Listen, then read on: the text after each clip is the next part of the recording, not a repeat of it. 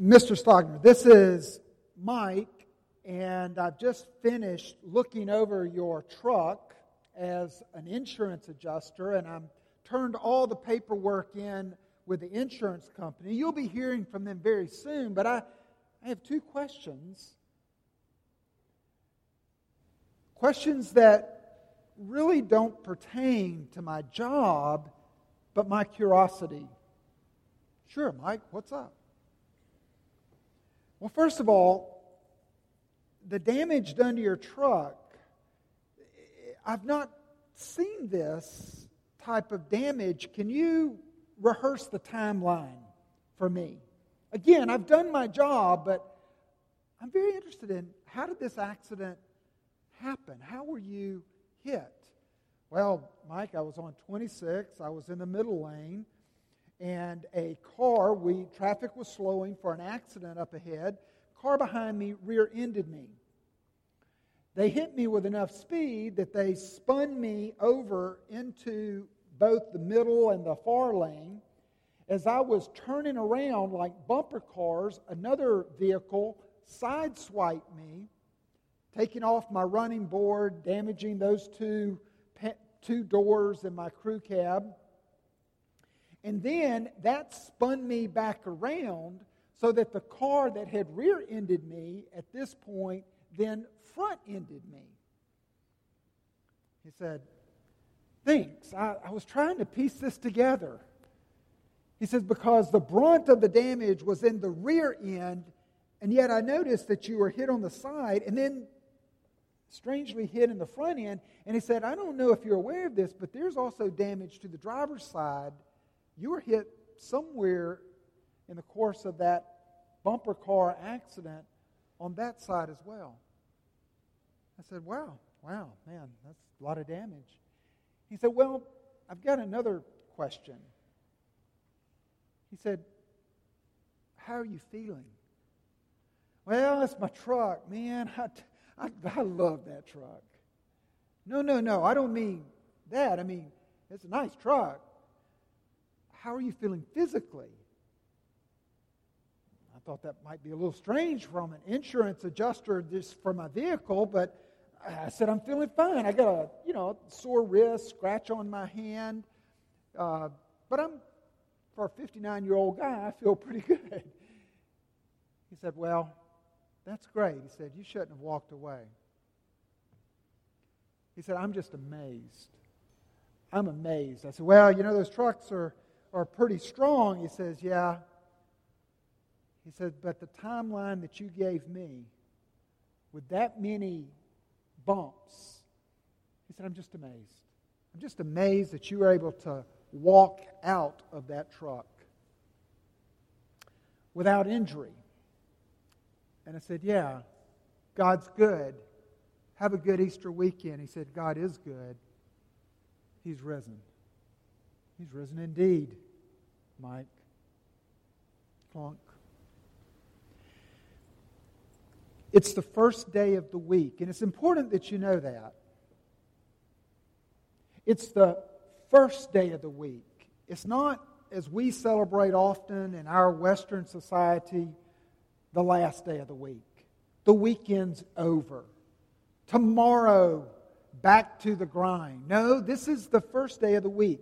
And from this day on, where the two Marys going into the garden or a graveyard, going into among the tombs to find an empty tomb, from this point on, the first day of the week will become Sunday, a day for all Christians to worship. The Sabbath worship on Saturday now decreases. It's the last day of the week. But the first day of the week, the beginning, the new beginning of my week, is forever marked by Easter Sunday, every Sunday, to celebrate a risen, living Jesus, Savior and Lord, with us. We celebrate the first day of our week here at Two Rivers. Every Sunday we celebrate His resurrection. We celebrate it with Him. and it starts our week. But can I rehearse the timeline? For you see, it's been quite a week. A week earlier, Jesus on Sunday rode into Jerusalem. We celebrate that as Palm Sunday. The people pulling off the palms from the tree. Hosanna! Hosanna! The Messiah! The Christos! The Anointed One has come. It is Him. He's been among us as a healer and a teacher. But this day, we celebrate Him as the Messiah. Oh, shh, be quiet, be quiet. I tell you the truth. If they didn't shout, the very stones would cry out, Hosanna. He has come in the name of the King because He is the King. Monday, He spends the night, Sunday night, in Bethany. Monday, He's up early. Man with a mission. Jesus goes into the temple in Jerusalem. Cleans house. You have turned my Father's house of worship to selling books and tapes, and there's nothing wrong with that, and coffee, and there's nothing wrong with that. But you've put more of an emphasis on that than prayer. And particularly, you do it and crowd out the space of those who are seeking me the most. He cleanses the temple. And then He leaves. Goes back to Bethany. Now, Bethany is the home of Lazarus and his two sisters. In all of Scripture, it seems that Bethany and their house was His favorite Airbnb. You know, Jesus didn't own a home. He didn't have a home or property or titles or deeds. He just borrowed bed space. But they gladly received Him. He was one of their family. Oh, they so loved Him. Lazarus was an example of the power that Jesus had over life and death. He was resurrected. Tuesday morning, Jesus leaves Bethany, goes back into Jerusalem. Somewhere en route, as He's approaching Jerusalem, he looks over the city and he starts to cry. He said, oh God, if you only knew. Don't resist this invitation to know God and to come into His kingdom. I'm the door. I'm the life.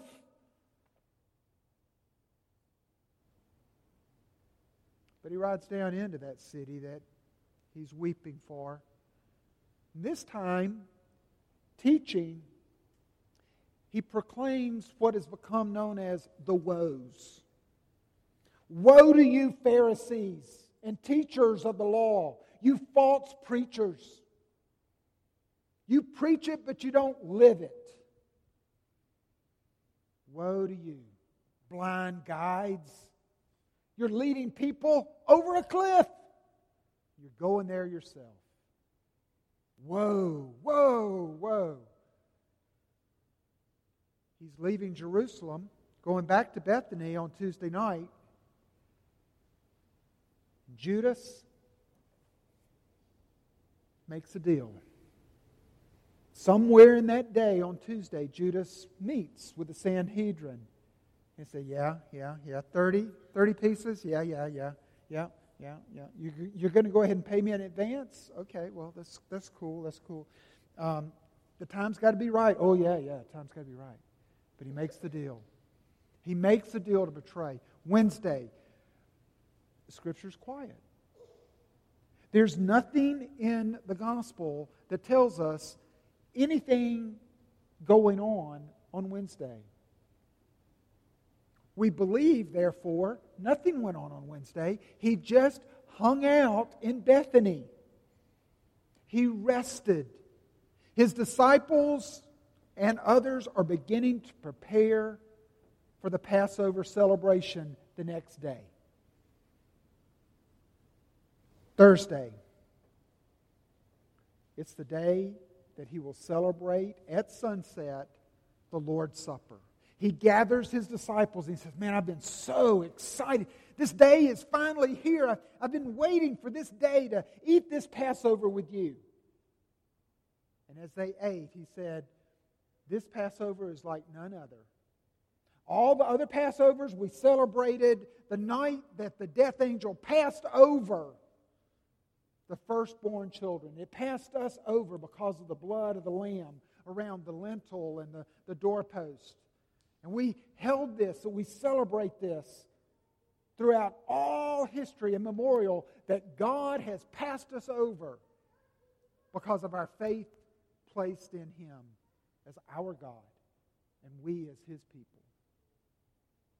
He said this night is different because this doesn't simply point back to when God put His love upon us as His people, but it points to now and it points forward so that whenever you eat this, see me. See me in you. See you with me forever. They didn't put it together, but they were eating. There was no lamb at that Passover meal that we read of. Surely there must have been lamb, bitter herbs. They would have had those traditions. But it was the bread and the cup that Jesus pointed to. It must have crossed their mind later that the very lamb that would be sacrificed for them was the one that was their host. Thursday, Passover's over. The supper is over. So he says, let's go to the garden. Let's get out of the busy Passover events and the supper here, and let's go to the garden. Let's go to the Garden of Gethsemane. And there he prays, but there he is betrayed. Judas comes leading a rabble of guards and others. They seize him. And then I won't take the time to play it all out, but here the Scripture writes in great, great detail of where he goes to Ananias' home. First he's tried mockingly by the priest, and then they take him because they cannot sentence him to death, though that's what they're seeking. They take him to Pilate's, and then from Pilate's home, as it were, and his interview, he goes to Herod's. And then from there, he goes back to Pilate. And there, the Sanhedrin and Pilate meet. And there, at the urging of the Sanhedrin, Pilate pronounces a death sentence upon him, that he's going to be crucified. This is now Friday morning, very early. And he's taken. From that point, he's given 40 lashes. He's mocked. He's spit upon. He's shamed. And then they say, take up the crossbeam, your cross, and go on what is famously known as the Via Dolorosa. Wind your way before public purview all of the way. And he is, at this point, many commentators wonder how he was able to even stand, much less carry his cross. We read that there is one that is pulled out of the crowd to carry his cross because he is so weak. He arrives at Golgotha. They nail his wrist and his ankles to a cross. Along with two other criminals, we believe him to be in the center so that they're on the left and his right. There he is dying on the cross. He refuses the wine mixed with drugs, though he does later take a sour wine drink before he cries out, "It is finished." But there he dies. Friday night, because the Sabbath begins at sunset, the Jews, the Sanhedrin had said, we want you to break his legs because we don't want any criminal bodies. We don't want any bodies out there moaning and groaning into the Sabbath. so break all their legs. A guard goes to Jesus to break his legs. And he says, he's already expired. But just to be sure, spear thrust to the side. Water and blood come out. He's dead. Fulfilling a prophecy that not one of his bones will be broken. They take him from the cross at the urging of Nicodemus. They take him down and they take him to a borrowed tomb very quickly because the Sabbath is now upon them. They've wrapped a few spices, but they've not properly prepared the body. It's not been washed. It's not been embalmed properly. That will need to be done as soon as the Sabbath is over. They put it in there. Now it's Sabbath. It's Saturday. Again, Scripture is quiet. We're up to Sunday morning. Very early we read here in the Scriptures, very early we read that these women come to see the tomb. Jesus is not in the tomb. Jesus, through this timeline, who should be dead, buried, not alive, is not there. And an angel tells them, he is not here, for he has risen, as he said, come and see the place where he lay. Let me tell you, before I end, I want to show you three photographs. Three photographs of anxious moments in this passage. Three photographs of fearful moments. The first, while fear is not mentioned, is in verse 1 as Mary Magdalene and Mary go to see the tomb. And in Mark 16 we read that as they were going to the tomb, they were anxious because they didn't know how they were going to get the stone rolled away. They were fearful. Matthew Henry says that the resurrection is the answer to all of his people's fears, and nothing more need be greater than that. He suggests that these women did the right thing to take their fears and their anxieties, the problems, the issues that were looming large for them, the things that were on their mind like a splinter in the brain. How are we going to get... We want to prepare the body, and we so loved him, and he was our Savior, and he was our Lord, and we forgot that he said that he was going to rise again. We weren't really paying attention when he taught that lesson over and over and over again. But how are we going to get the stone? What are we going to do about that? And they're taking it to the site of the resurrection. The resurrection answered their fear. The angel did not roll the stone away to let Jesus out, by the way. The angel rolled the stone away to let us look in to see that it's empty. Where do you carry your fears? Where do you carry your anxiety? You need a great God who is the authority over all matters of life and death to meet you at the point of your fears. Or else, through your unbelief, or maybe even your own self-reliant pride, you're going to deal with your anxieties on your own strength, and your anxieties are going to turn into a chronic worry.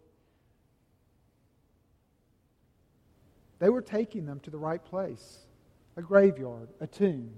They were taking them there. They were going en route. They didn't say, well, until we get this problem solved, we're not going to go to where he is. No, they were going in the right direction. And the resurrection of Jesus answered that anxiety. So that's photograph number one. Photograph number two, look at the guards. Now, Matthew chapter 27, previous to this was not read. In verse 65, we read in Matthew 27, Pilate said to them, you have a guard of soldiers. Or this is, the ESV has a footnote, and it means take a guard of my soldiers. Not your mall cop temple guard. Take my select SWAT team guard. Take my hardened, seasoned men to guard and make it as secure as you can. And then in verse 4 of Matthew 28, with the angel appearing before them, it says, for fear of him, the guards trembled and became like dead men. Now, in looking at this week, my first thought was, oh my goodness. So the angel descends from heaven, right? The angel descends from heaven, and there is the stone. So either the earthquake happened so that when the angel landed on earth, boom! That's why the earthquake happened. It announced heaven just showed up on the scene. An emissary, an ambassador, a representative of God on high just arrived on the scene. Better than a trumpet. Or the earthquake was what the angel did, earthquake, and the stone rolls away, falls over on its side. And then the angel sits down on the stone. What were they afraid of? Verse 4 says they were afraid of him. It wasn't an earthquake, even though I'm sure that helped. And it wasn't the stone rolling away, even though I'm sure that helped. It says that they were afraid for fear of him. And I have noodled on this, and I don't know, but I'll give the challenge to you. In verse 3, it said that this angel, that he appeared, it says, his appearance was like lightning and his clothing white as snow. What does a person look like if you say, oh, Seth looked like lightning? What does a person look like if you say, oh, she just looked like lightning? Psalm 44, verse 3 says, not by their own sword did they win the land, nor did their arm save them, but your right hand, your arm, and the light of your face, for you delighted in them.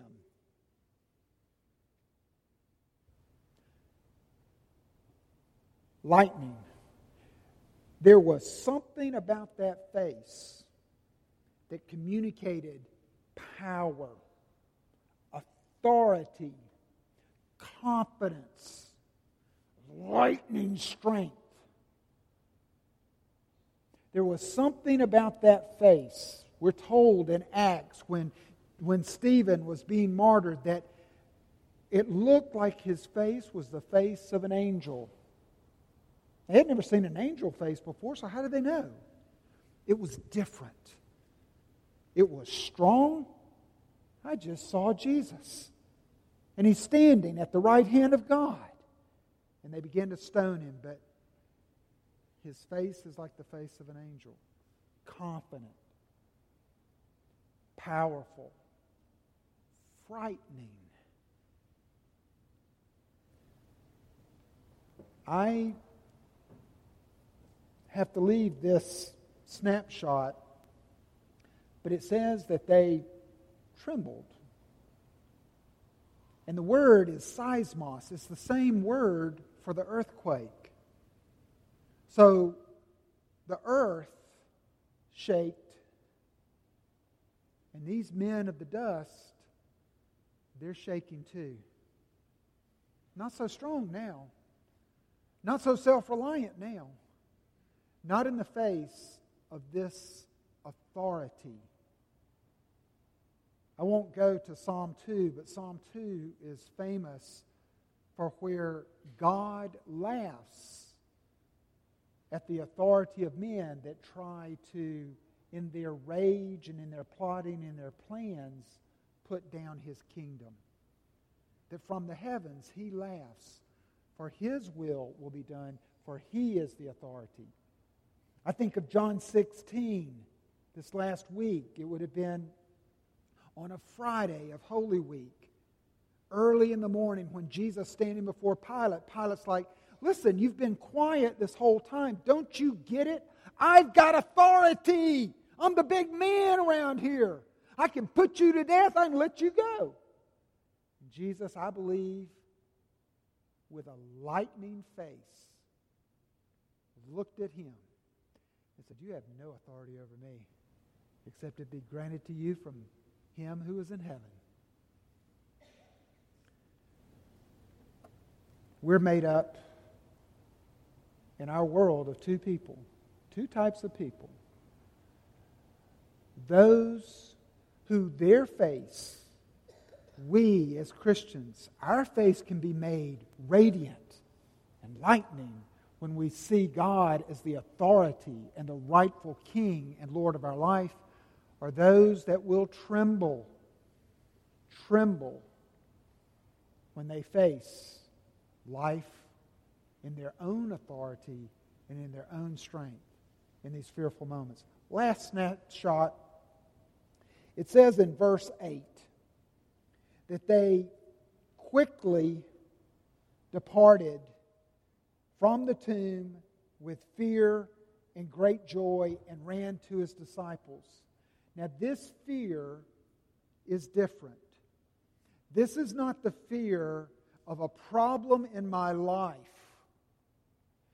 The stone. How am I going to get this out of the way? It's not a fear of even being commissioned to tell the disciples. The disciples might laugh at us. It's not a fear of the angel. He's already put their fears, and He says, don't be afraid in verse 5. It's certainly not a fear of these guards over here trembling. This fear is a fear that they now are understanding that the body's not been stolen or whisked away. The tomb is certainly empty. This fear is, oh my goodness, He's who He said He was.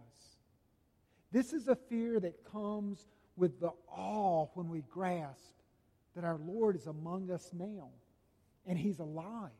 This is a fear of respect that draws out adoration and worship of one who is back from the dead and who has conquered sin and death on our behalf. It's that type of fear. Who are we dealing with here? We thought this guy was a firecracker. Now it's a nuclear weapon. I mean, this guy's God. He's not just rabbi, He's God. And at the same time, great joy. Philippians tells us that as Christians today, our salvation, like a map, is continuing to unfold. There are parts of us that are continuing to come into newness of life as we become the true image bearers of His sons and His daughters. And it says that as that's happening, we're working it out with fear and trembling. That fear is not a fear that is cowering before God, but looking at Him in awe and wonder. And it's drawing out our worship so that all of our obedience proceeds out of the gospel. That He is alive. That He is our Lord. He's Lord of the universe. and He is ours, and we are His. Fear and trembling in that snapshot. But I think in that snapshot, I've got to put Jesus. It's not just Mary leaving, turning away from the tomb, because unbeknownst to them, as unbeknownst to many of us, Christ is present. No more than they turn away for this task to go and say, He's risen indeed, then Christ is right there present with them. And what does He say? He speaks to any fear that they have, saying, do not be afraid, but go tell my brothers to go to Galilee, and there they will see me. The gospel in this narrative this morning is in that one word, brothers. He didn't say, and in the Greek, by the way, ladies, please don't be offended by this English, but in the Greek, it always means go tell my family. It means my sisters and my brothers, not just males, not just the 11. But the gospel is this, that those that betrayed Jesus, those that were not found like these faithful women in the graveyard that morning, they were back cowering and hiding with their own fears. He says, go relieve their fears. Go call them and tell them that I don't see them as traitors, rebels, ingrates, selfish sinners. I see them as sons, daughters, brothers, sisters. That's what the resurrection testifies to with a big exclamation mark. If He came back from the dead, it means that the grave could not hang on to an innocent man, but it means that He died to die the death of the guilty. And if God accepts that, then He comes back to life. And how does He come back? Does He come back different? No. Well, of course, He's got a glorified body, but He comes back the same Jesus, walking, talking, loving His disciples as brothers and sisters, with God as our Father. So when we celebrate this table now, we're celebrating that we come to this many, many times. We celebrate His death. But as we're coming here, be mindful that like those women were wrong to first make their approach thinking that they would simply find a dead body encased in a tomb, we're like those women. We can bring any anxiety over the Lord living, and this bread and this cup testifies that He's alive. This testifies that He is with us, and we raise the glass to a living Lord and not a fallen hero. We also recognize that we can bring all things to Him, for He is the authority now. Not only is He our Savior, but He's our rightful Lord, and He's the King. And we will worship Him fearfully and joyfully, for He is our God, and His name is Jesus. Let us pray. Heavenly Father, I ask this morning that You would meet us at the point of our anxiety with the resurrection, for that is enough.